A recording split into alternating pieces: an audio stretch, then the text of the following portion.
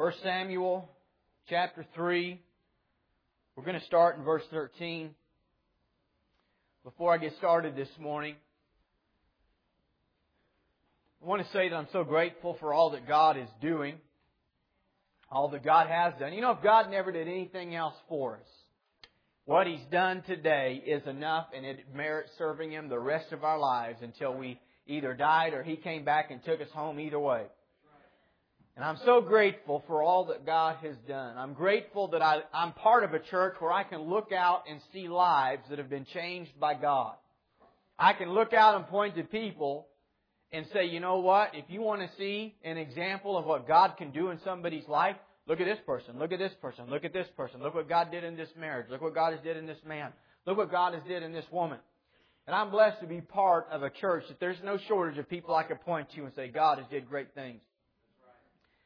I enjoy God's call on my life. I enjoy being a pastor.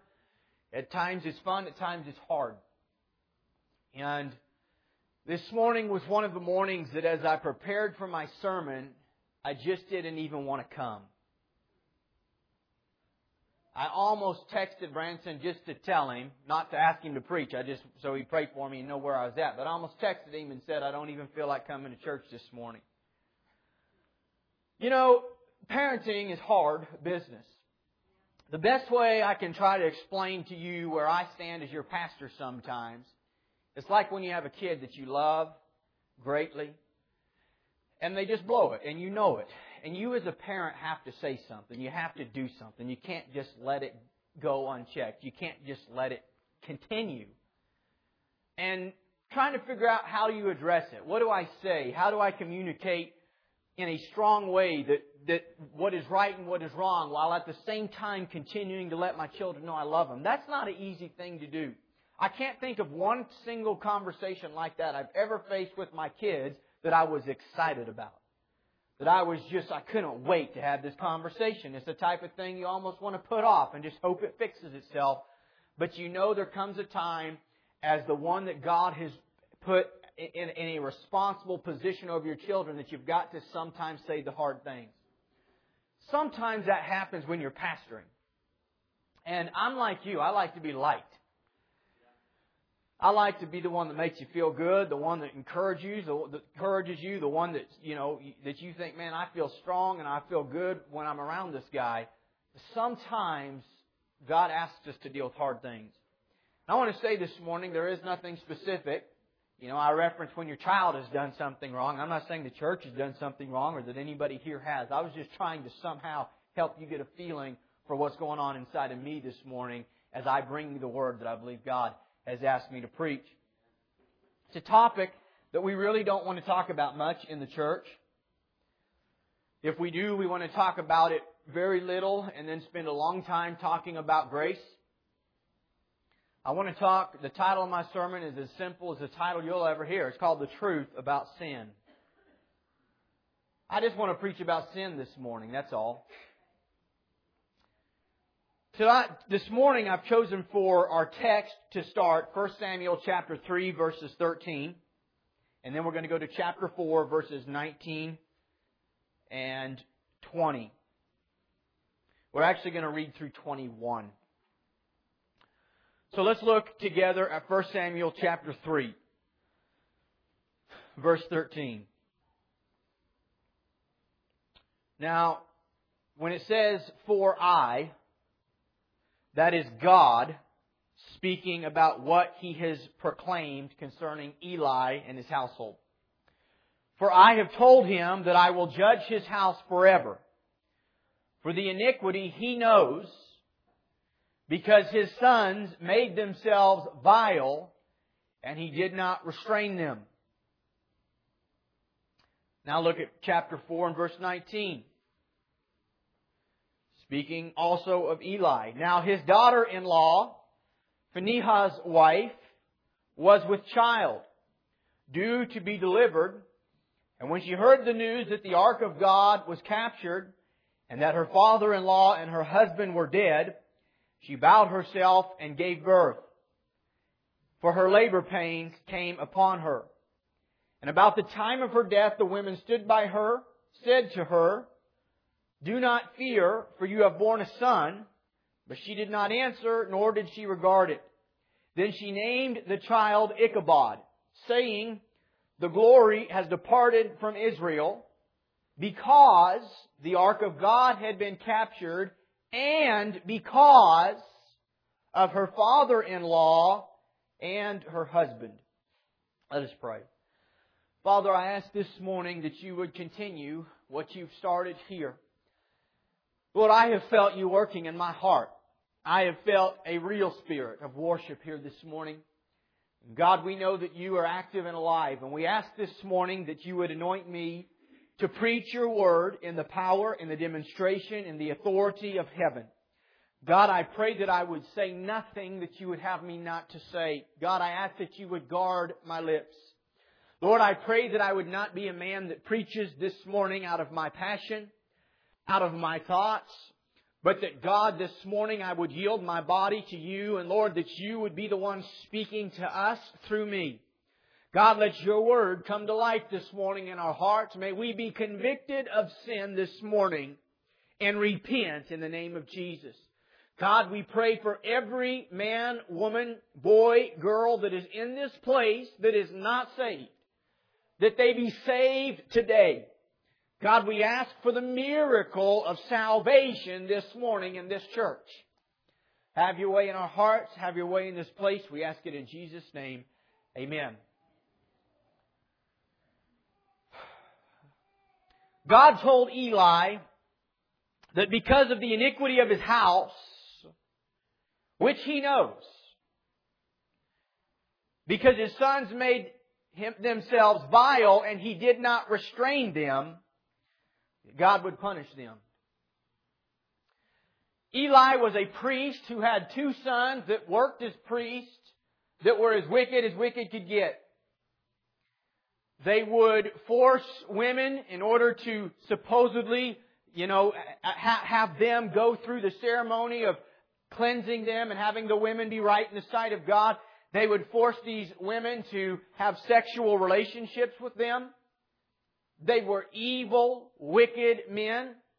They were taking the best of all the offerings that were coming in and living off of them instead of building up God's church. The church had become an absolute sham. It was despicable in the eyes of God. It was despicable in the eyes of the people. And what we find is that Eli knew about it. But you did not restrain your sons, is what God accused Eli of doing. So in essence, Eli, though Eli cannot be found doing the same wicked things his sons did, the very fact that he refused to speak out against it, and that he refused to call it wrong, and that he refused to discipline his sons, that he refused to restrain them, was evidence he was just as guilty as they were for the wickedness that was going on in the church. We have a restraining problem in our culture. It's tough to preach on parenting. But I'm going to tell you that the main problem with our country is parenting. That's it. It's not politics. It's not necessarily the church. It's not that people don't have a fair shake at life. It's not where you start. It's not where you finish. The main problem, the biggest reason that our kids are messed up is because they are left to themselves. There is a general mentality that, we just believe in letting them figure out their own right and wrong. The problem with that idiotic thinking is that God has already told us what is right and what is wrong. We don't need to wait to figure it out. He has told us what is right and what is wrong. It is our responsibility to know what is right and what is wrong. And it is our responsibility to teach our children what is right and what is wrong. And it is our responsibility to restrain them when they don't do what is right. And we're living in a culture where there is no restraint. We're living in a culture where discipline has been turned into child abuse.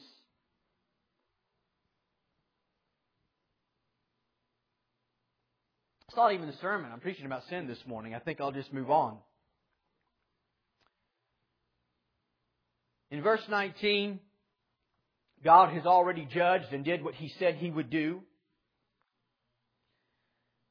Eli's sons are dead. Eli hears that the Ark of the Covenant has been captured by the enemies of God. He has a heart attack, falls off of his stool and dies. And now his daughter-in-law gives birth. The insinuation here is that all the trauma forced her into labor. We don't know. She was obviously close to being due. But the trauma forced her into labor. She ended up ultimately dying through the birth of this child. She named the child Ichabod, which means the glory has departed from Israel. For two reasons. One, because the ark had been captured, but two, because of her father-in-law and her husband. I think about Phinehas' wife. I can't help but wonder how many of them are here this morning. She knew all too well the glory departed a long time ago. She knew all about her adulterating, false, hypocritical, evil husband who showed up at church with a tie on and tried to convince the whole world that he was a good guy. She knew. She lived with him day in and day out.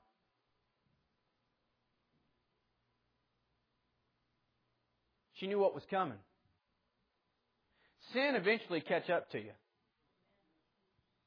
You can trick me, you can trick the person to your left, the person to your right, but eventually sin will catch up to you. You cannot outrun it. You can only repent of it. And if you continue to run in the direction of sin and in hypocrisy, eventually the glory will depart.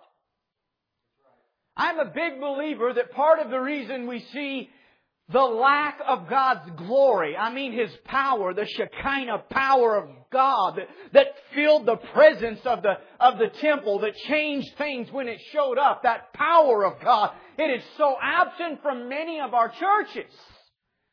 The glory has departed. There's a lot of songs, there's a lot of worship, there's a lot of preaching, there's a lot of things, there's a lot of activities, but the glory in most places has departed in this country because we've become a church of sinners. We're not ashamed of sin. And when we start to talk about sin, hey, come on, you know, this is your culture. You've been here. You've done that. What's the response? We start to talk about sin and all of a sudden the walls go up of grace. Who are you to judge me? Are you perfect? We all got sin problems, right? And so let's not talk about our sin. Let's not deal with our sin. Let's pretend that sin doesn't really matter much. Let's pretend that sin doesn't really corrupt. And let's just, under the false disguise of grace over here, continue in sin. It's such a stupid way of thinking because Paul himself addresses it as clear as you could ever address it. He says this, should we continue in sin that grace may abound? His answer, God forbid. His answer in the original that it was spoken literally means this. It means 1,000 times no. That's what it means. But it would take me so long to say no, no, no, no, no, no, no 1,000 times that I'm going to use this expression. That's how much Paul said, no, we do not continue in sin because God's grace is big. And yet this is the general mentality of our culture. We are no longer horrified at sin. We are no longer nervous when sin starts to creep into our lives. We are comfortable with sin. We are fine with it. As long as it's not as bad as the people we really think have bad sin.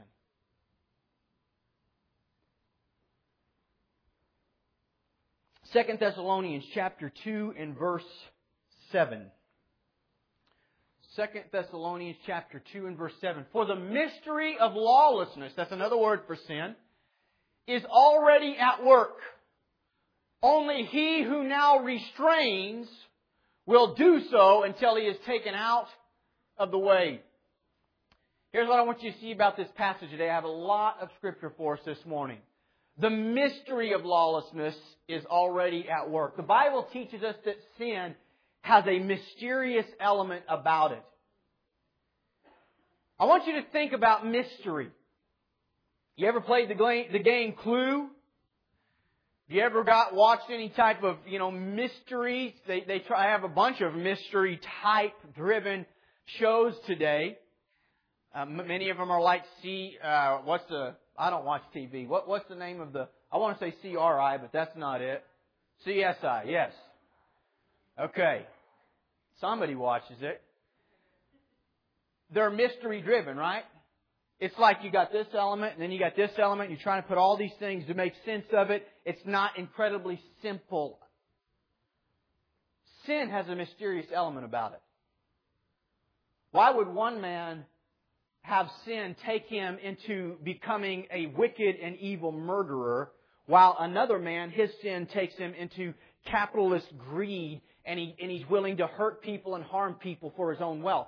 Two totally different lifestyles, two totally different people. One man's he's all tattooed up and he looks like a murderer, and the other man's got his white collar on and his tie on, but both of them are wrapped up in sin. It's a mysterious thing why sin would take one man here and another here. But the problem is that sin is ultimately ingrained in our DNA. We are born with it. And the mysterious thing about sin is that every one of us here are guilty of sin. Every one of us here have gone to different degrees of sin. Every one of us here struggle with different sins. But the one common factor we all have is sin is in us. Romans 3:23 tells us this.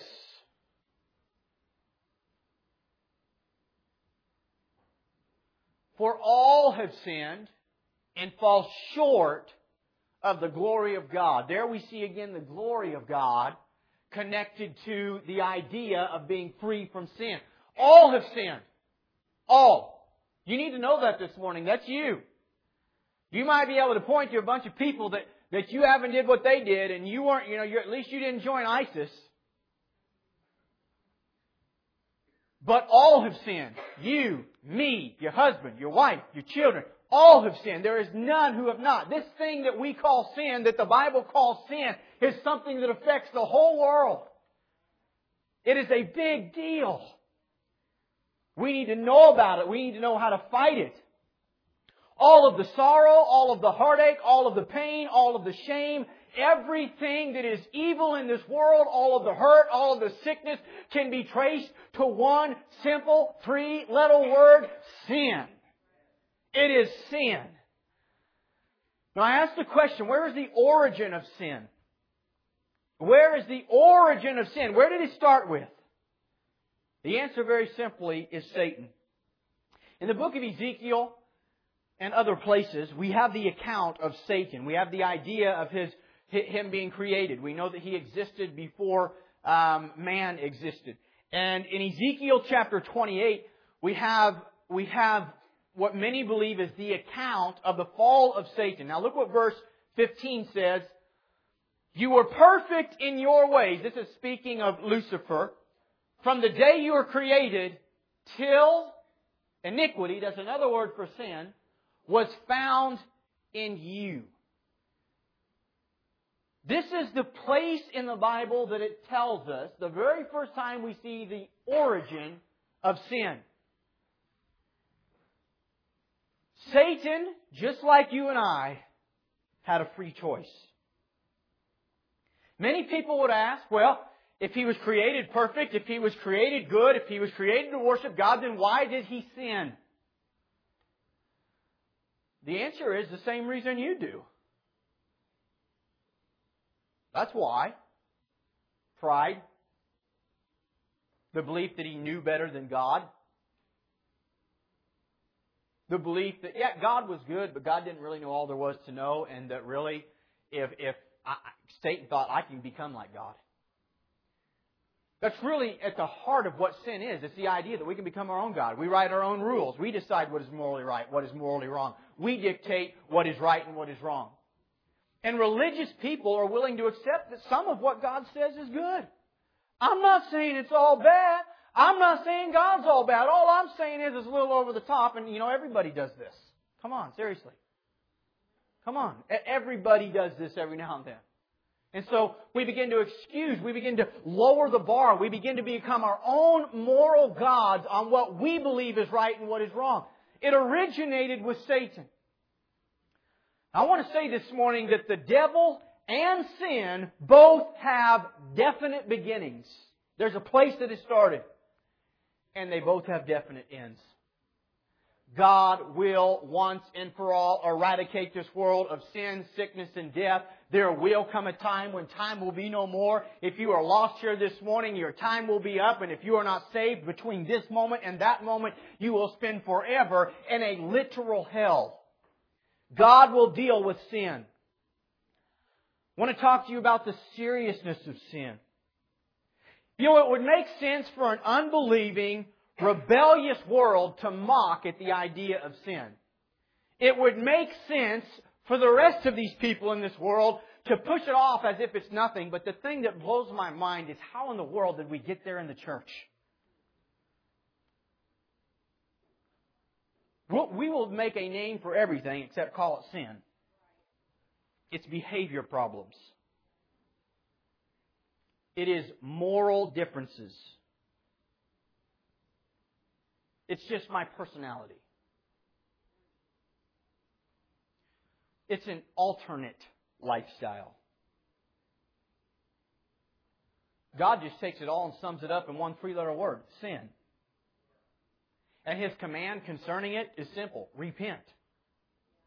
Turn from it. Acknowledge that it's evil and wicked and turn from it and follow God. What is sin? It is the transgression of the law. It is the breaking of God's law. Simply put, God has given us a standard by which we are to live. He is the one who determines what is right and what is wrong. Nowhere in the Bible does God make exceptions for sin based upon personality disorders, based upon alternate lifestyles, based upon moral differences. He calls it sin. It is sin. It must be repented of. And we must turn to Jesus Christ for faith in the forgiveness of our sins. We must look to the blood as a payment of our sins. But we must acknowledge that it is sin, and it is what is destroying our nation. It is destroying our sons and daughters. It is destroying the church. If you are sinning this morning, it is destroying you. And we must see it for what it is: a deadly disease, a cancer to the human soul. And God hates sin. We must quit treating it as if it's nothing. Romans 14 tells us that unbelief is sin. James chapter 4 tells us that the failure to do good is sin. You think about all of the modern advances of our day and time. I mean, some of you right now are checking your fantasy football stats to see exactly where you're at.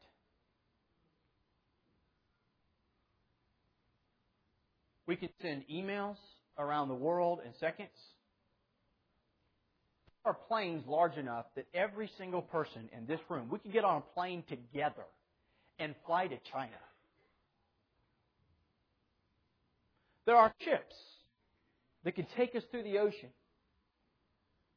faster and smoother than even the greatest sea creatures out there.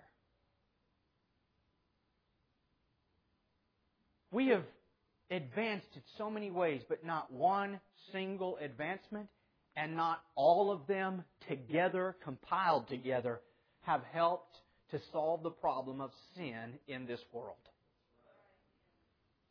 It has not eradicated this world of the problems of sin. It has not helped this world with the problems of sin. There is only one way that sin can be dealt with, and it is through the cross. Amen. It is through Jesus Christ. Amen. The church has to get its message back. Sin is a dangerous, dangerous thing. Evangelist Douglas Wynn said this about sin. Sin drove man from Eden. Sin beguiled Eve and made the first man a victim of a sinning petticoat. Sin made of earth's first baby a murderer. Sin made Noah drunk, and Lot stooped so low as to offer his own virgin daughters to the most filthy of all dirty men. Sin caused Abraham, the friend of God, to lie. And Moses, the meekest man on earth, to murder. Sin brought Aaron to worship a golden idol, and Achan to steal. It was sin that stripped Samson of his heavyweight powers because of whorish women. Sin made an adulterer and murderer of David, the man after God's own heart. Sin made Samuel and Eli unworthy parents and their children to bite the dust of sin's deadly bite. Sin made the wisest mortal on earth a victim of lust. And sin made a crybaby out of the mighty Elijah. It was sin that caused Judas to sell the Prince of Glory for 30 pieces of silver. William Jennings Bryan, with all of his oratorical ability, could not adequately describe the terribleness of sin. The greatest of preachers have never been able to fully describe the real monster, sin. Sin always demotes. It never elevates. And always leads downward. Sin makes husbands unfaithful, wives untrue, and will rob the virtue of the sweetest girl. Sin will send you to hell, where forever you will scream, not for a glassful or a spoonful, but for one drop of water. That's how serious sin is. Do you see the sin in your own family as that serious? Do you see the sin in your own life as that serious? I want to talk to you about the symptoms of sin. It manifests itself in multitudes of ways. As I've already said, that might be why it is called mysterious. We saw earlier in Romans 3:23 that all men have the disease of the soul. You know, we could just look at the last 24 hours, just 24 hours, one day, the last 24 hours of Jesus' life, and see many of the symptoms of sin. With the Pharisees, we see the symptom of pride. They didn't care what was true. They were so hungry to be thought of as great moral men that they were willing to destroy everything that exposed them. We see the sin of fear with Pilate. Pilate knew that Jesus wasn't guilty. He even tried to tell the crowd that. I've examined the man. I found nothing in him. But he was so afraid of the crowd. He was so afraid of losing his prestigious position if the crowd went into a riot. And he was unable to squelch it. That he was willing to kill an innocent man that he knew was innocent, thinking he could wash his hands of it and say, this is your fault.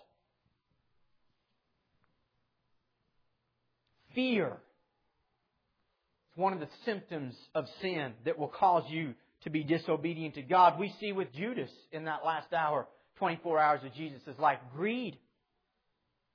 Willing to do what was wrong as long as he could gain from it. The crowd. Hard-heartedness. They sat by and watched an innocent man be condemned to death. They sat by and watched the soldiers pluck the beard off of his face and nearly beat him to death. And even as he hung, the crowds came by and mocked. We see the symptom of mockery. The soldiers mocked Him worse than anybody else. Beating Him on the head, blindfolded, saying, "Tell us who hit you." Casting lots for His garment. The man's dying. He's bleeding to death at their hands. They are the ones who drove the nails. They are the ones who crucified Him. They are the ones who hung Him up. And as He hangs there, bleeding and dying, they're playing poker. Sin is wicked. It's evil. And I think about the symptoms of sin in our day and time. They're not much different. They are not much different. The Bible says, look at 1 Corinthians chapter 15 and verse 56. 1 Corinthians chapter 15 and verse 56. The sting of death is sin. The strength of sin is the law. The strength of sin is the law. Here's what that means. The strength of sin is the law. Let's look at Romans 3:20. Go ahead and put that up too. Therefore, by the deeds of the law, no flesh will be justified in His sight, for by the law is the knowledge of sin. So the Bible teaches us that the purpose of the law is not to change us, but to let us know of sin. That is the purpose of it. The strength of sin, the power of sin, is known in the law. You see, it's real easy for somebody to set up their own laws, their own moral standards for right and wrong. But God's law has already been set. It has already been determined. It has already been decreed. It is unchanging. It has not changed. It isn't changing, and it will not change. His law is forever settled. Now, the law is not meant to save us, but it's meant to show us of our guilt and our need for salvation. But here's what we have to understand, is that it is God who says what sin is. God is the one who says what sin is. We have to stop the nonsense of taking a general consensus on is it right or wrong. If God says it's sin, it's sin. It doesn't matter what the wave of popular opinion is, and it doesn't matter what the wave of the popular opinion of the church is. If the wave of popular opinion of the church is different than this, then the church is wrong. God has decreed once and for all through the law what is right and what is wrong. And we have to realize how bad sin is. We've got to quit justifying our own. The same disease of sin that caused the disciples to abandon Jesus is the same disease of sin that causes moms and dads to walk out and abandon their children. It's the same disease that causes husbands to walk out on their wives, wives to walk out on their husbands. The same disease that causes men and women to rob and to steal and to thief is the same disease that causes many of you to rob and steal and thief from God every Sunday morning when you refuse to pay your tithes. Sin is sin. The same disease that causes men and women to murder and kill is the same disease of sin that causes church people to cut down other people with their tongues, with poisonous gossip. It's all sin. See, it gets uneasy now, doesn't it? It's real easy if we talk about the sin of ISIS and those wicked people. We can get mad about that. But when you start to talk about your own sin, we start to see that we make excuses for it. We start to see that in many ways we become our own moral gods and we justify why we are unobedient, why we don't obey God, why we don't live the way that God has called us to live. Somehow we can be furious at the beheadings that ISIS have did across seas, and those are wicked and those are evil and they should cause us to be furious, but we can get furious about that and not lose a wink of sleep over the fact that our sons and daughters are fornicating, they are shacking up, they are living together, they are living in absolute abomination in the sight of God, and we lose no sleep over it. It does not bother us. We have no problem with it. It's just the norm. It's just what we do in this culture. Somehow we can pick and choose what sins infuriate us and what sins we think are not all that big of a deal. We have got to repent. We have got to wake up. We have got to realize that sin is a cancer to the soul. You cannot sin and go on in your sin and not lose. This is why I started with 1 Samuel chapter 3, and we see that the sin of Eli was that he did not restrain his sons. He knew what was right. He knew what God taught. He knew what the law was. But somehow all of us, me and you alike, we all have this godless and evil ability within us to justify sin in our own lives, in our own families, while trying to stand against sin over here for everybody else. We do. All of us. I'm just as guilty as many of you are. We have to be willing, though, to look inward and say enough of this nonsense. God is right and I am wrong, and sin is sin, and I must repent of my sin, and I must stand for God, and I must stand for truth. The same sin that breeds prostitution and sex trafficking is the same sin that breeds fornication and sexual immorality. It's interesting that we can be appalled at something worse by someone else, but somehow not be appalled at the own sins on our own turf. We lose no sleep when we lie, when we cheat, when we steal, when we rob God, you fill in the lines. Where is the brokenness for sin? Where is the horror of sin in the church? I said this morning in prayer that we've become so self-focused on becoming fat and strong sheep that we have lost the horror of sin and what it's doing to this world. In large ways, we have lost a hunger to win the sinners of this world who need a Savior. The church has lost its message on sin. We don't even know how to deal with sin anymore. So we just try to appeal to people to become better people. Because that sounds good, right? I mean, that's the general message of the church.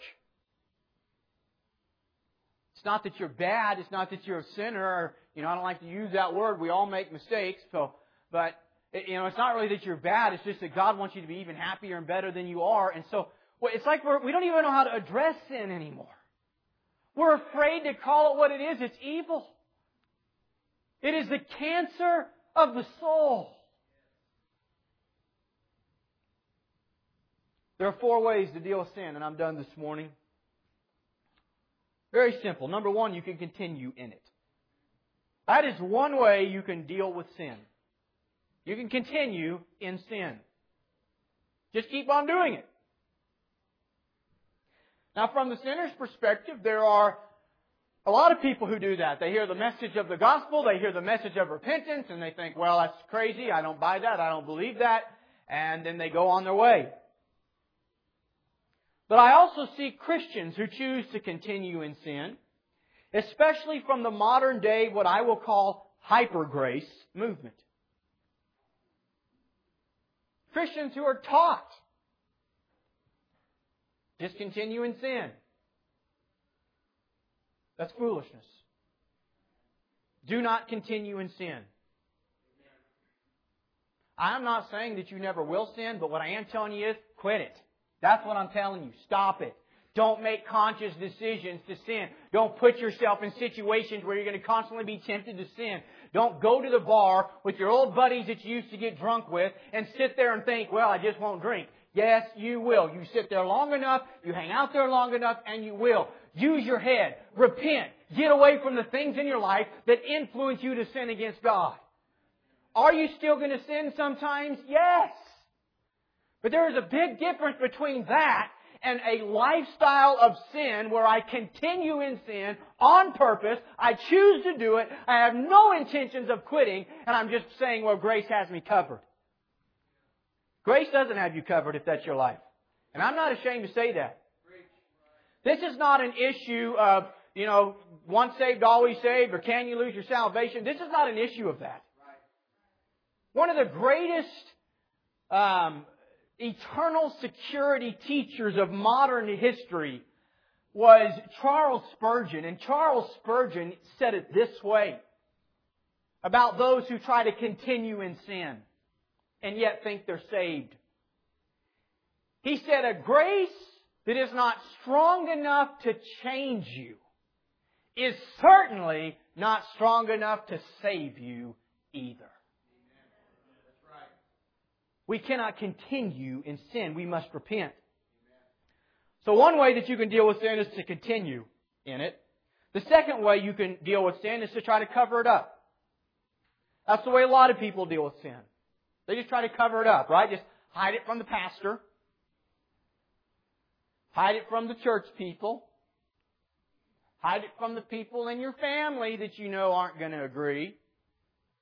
And you kind of just live the double life, right? You show up at church and we talk all churchy and talk about how good God is and we lift hands and praise God and have a good time over here. And we just try to cover up the fact that really we're still just living in sin and doing what we want to do when we're not around you.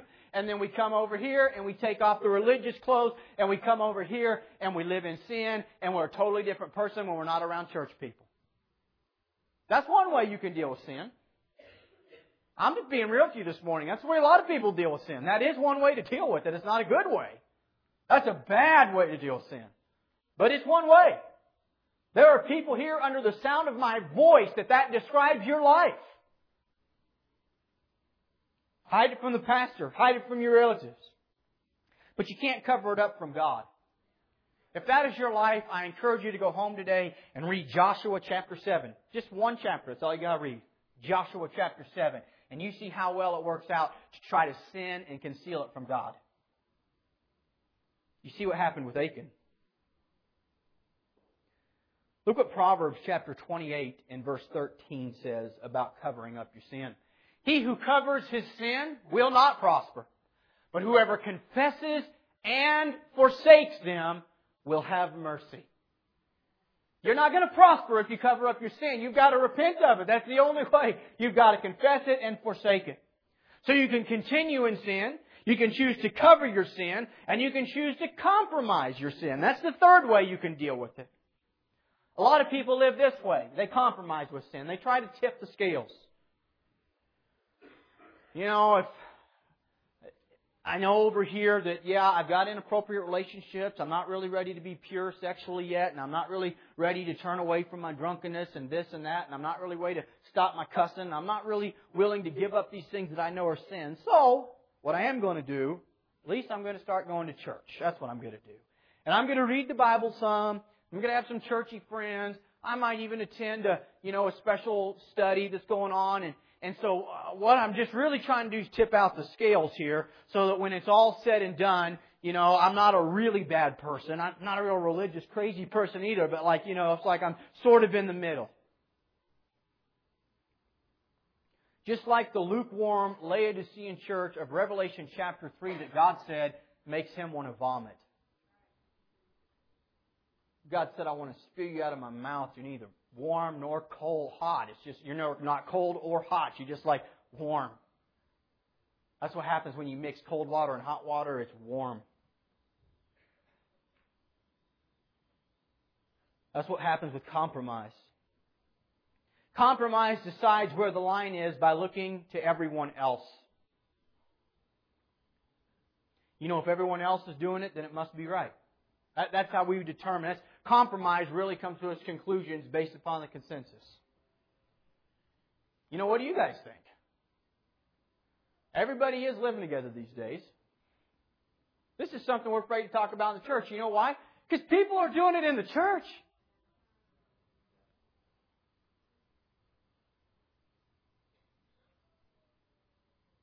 But what do you think? Really, is it wrong? I know a lot of people that do it, and they're pretty good people. and they say they love God and they go to church. Don't you know some people that are good people? Huh? Come on. And we all have sin, don't we? So maybe that was just something like for back then. Maybe that was just something that, like they didn't know like what we know now. You think I'm joking. This is the mentality. This is how you come to these conclusions. I sat down with some Methodist pastors sometime in the last 6 months and talked about them taking on homosexual pastors in their pulpits. That's the argument, brothers and sisters. Well, we've advanced a long ways, and some of the things that the gospel writers wrote, well, they didn't know some of the stuff we know now, and, it's just kind of a general consensus that our culture is going that way. And, Paul talked about becoming all things to all people to reach all people. I've had that one used on me. And so, we believe that as long as the gospel is being taught, that maybe these people that have been rejected, that's the word, they're rejected, that have been rejected for so long, will have a way to reach people that you and I won't. You can trust with the same fervor that I've just preached to you. I stared that thing right down the eyes and said, baloney. No. If this is not the Word of God, then let's pack it up. Let's go live. Paul said, eat, drink, and be merry because our lives are nothing. But this is the Word of God. It is the law of God. When God is declared, has been declared from the beginning of ages to the end of time, it does not change. God does not change. If it is sin then, it is sin today. We've got to call it what it is. And here's the thing that I want us to finish with today. We've got to understand that though we're willing to call sin, sin, though we're willing to stare it in the eyes, stare it in the face, call it what it is, tell people it's a deadly cancer that will destroy you, we've got to be willing to say, but there is an answer. There is an answer. God has not left us to our sin. God has not left us to rot and die. God has not left us without hope. There is a way out. There is a Redeemer. There is a Savior. And His name is Jesus Christ. The fourth option you have is to confess it and repent. That's your fourth option. You can continue in it. Secondly, you can cover it. Third, you can compromise with it. Fourth, you can confess it and repent. Jesus cried out on the cross, it is finished. He didn't cry out, I am finished. No, He said, it is finished. He had a mission to come, to destroy death, hell, and the grave, to be the rescue for sinners, to open the doors to all mankind, to be able to find redemption through the blood of Jesus. And when He cried out, it is finished, He meant exactly what He had to say. It is done. It is accomplished. It is finished. The price is paid. The door is open. The way of salvation has been made complete. We have redemption through His blood, the forgiveness of sins, Ephesians 1 tells us. Why are not all saved? Very simply because not all repent. That's why. Amen. Jesus said it. If you don't take my word for it, take the words in red. Luke chapter 13 and verse 3. Jesus said it.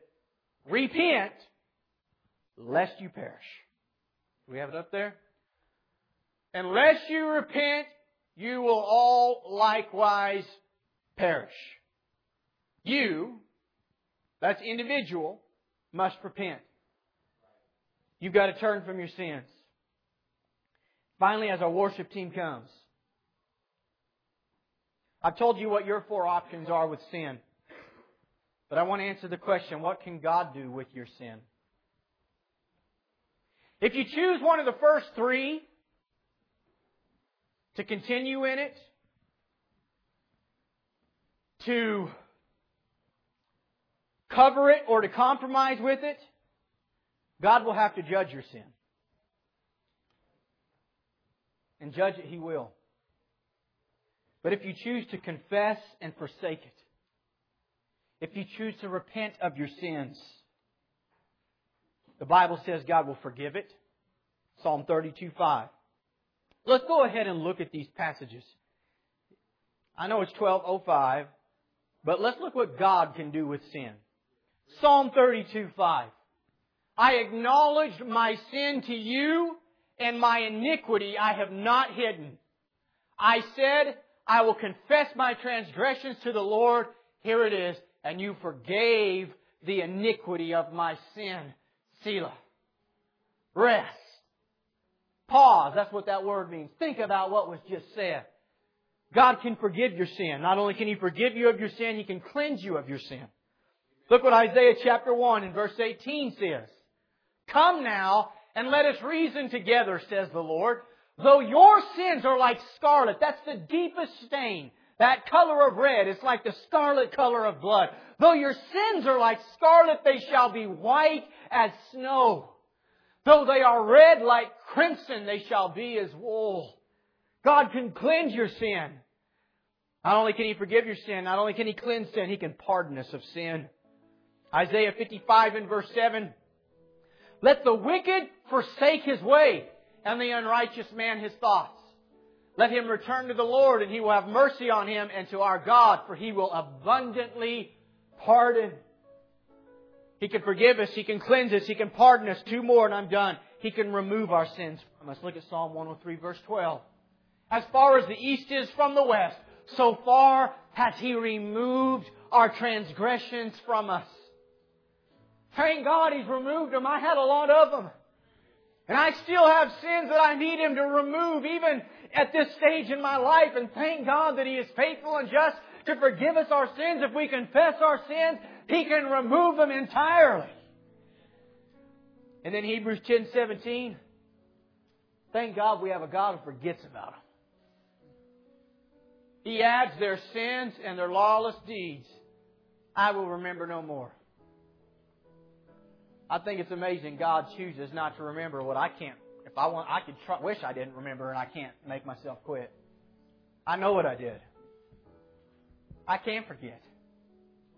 Thank God. I believe that one day, though, I do believe when we're made like He is made, and there is no more sorrow. I don't know how it's real possible to know everything that you've done, have no sorrow at all. I'm a believer that when we get there, God erases that part of our memory, and we don't have any, just like Him, we don't see ourselves that way anymore. I'm thankful we have a God that, though sin is so serious, and though God's Word is as clear as it could be about how evil sin is, that we have a God who's willing to forgive, cleanse, pardon, remove. But then after that, I love it. He's willing to forget it. We're not going to talk about that again. We're not going to talk about what you did 12 years ago, son. I forgave you of that. I forgave you of that. You're forgiven. Thankful we have a God that doesn't hold that over our head all the time, aren't you? That remembers it no more. This morning, what's the application to us? So you showed up to church this morning to hear the Word of God preached. What does this mean to you? Well, if you're here this morning and the truth is you continue in sin, or you cover your sin, or you compromise with your sin, the application is plain and simple. Repent, and repent now. Repent today. Turn away from your lawless deeds. Turn to Jesus Christ. Confess your sins. Acknowledge what they are, and then forsake them. Turn from them. Run as far as you can into the arms of God. And you're going to have a moment to do that in just a minute. But what about to the Christian this morning? You want to know how this dealt with my life personally? As I stand before you, and as I stand before God with a hand in the air, there is nothing going on in my life right now that I would describe as intentional rebellion against God. Not to say there's never been anything in 14 years. I'm just telling you today, right now as I stand before you. I don't have something I'm like just really battling. I need God to take away from me, and some sin that I'm trapped in that God's dealing with me. You better repent of that, son, or it's going to be too late. I don't have any of that going on. But I'll tell you what I do have going on. I think, God, have we lost this message in the church?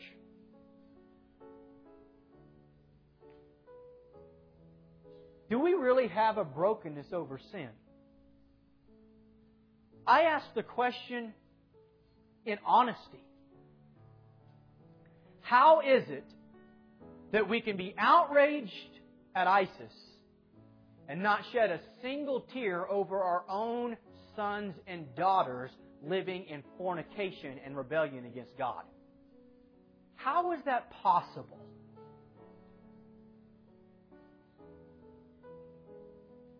And does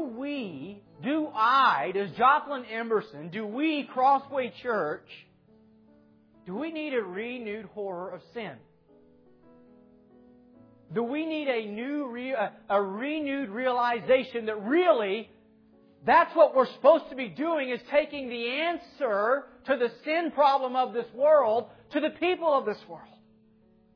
And we can get so caught up on us. What's the next thing I can be? What's the next great thing God can do in my life?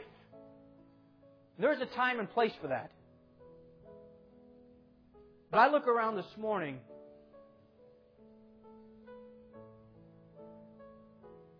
and I've already said some hard things. So why don't I just finish with some hard things?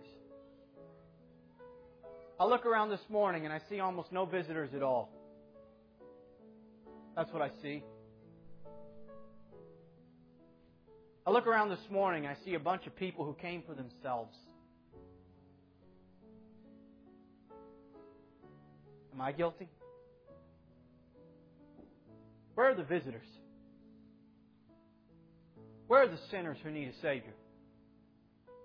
Where are the people that when I preach my heart out on sin and the destruction that it does to people, and yet the answer of Jesus, where are they who need to hear it? Have we lost our passion to rescue sinners? And maybe today, as they sing a song of invitation, you don't need to come and ask God to forgive you of a bunch of sin in your life and things you're doing, but you need a revelation of James chapter 4 and verse 17, that for him that knows to do good and does it not, to him it is sin. We need to ask ourselves, where is our heart? Does our heart beat with the same heartbeat that Jesus' beat with? Do I wake up today and think, how can I bring somebody to Jesus? How can I help somebody get closer to Jesus? How can I bring somebody to hear the Word of God preached with me next week? And if we aren't thinking those thoughts, if those thoughts are not running through our heads and through our hearts, we have lost something. And that's where I am. I stand and confess my sins to God and confess my sins to you this morning. That's where I am. I pray God restores us a heart of compassion for a lost and dying world.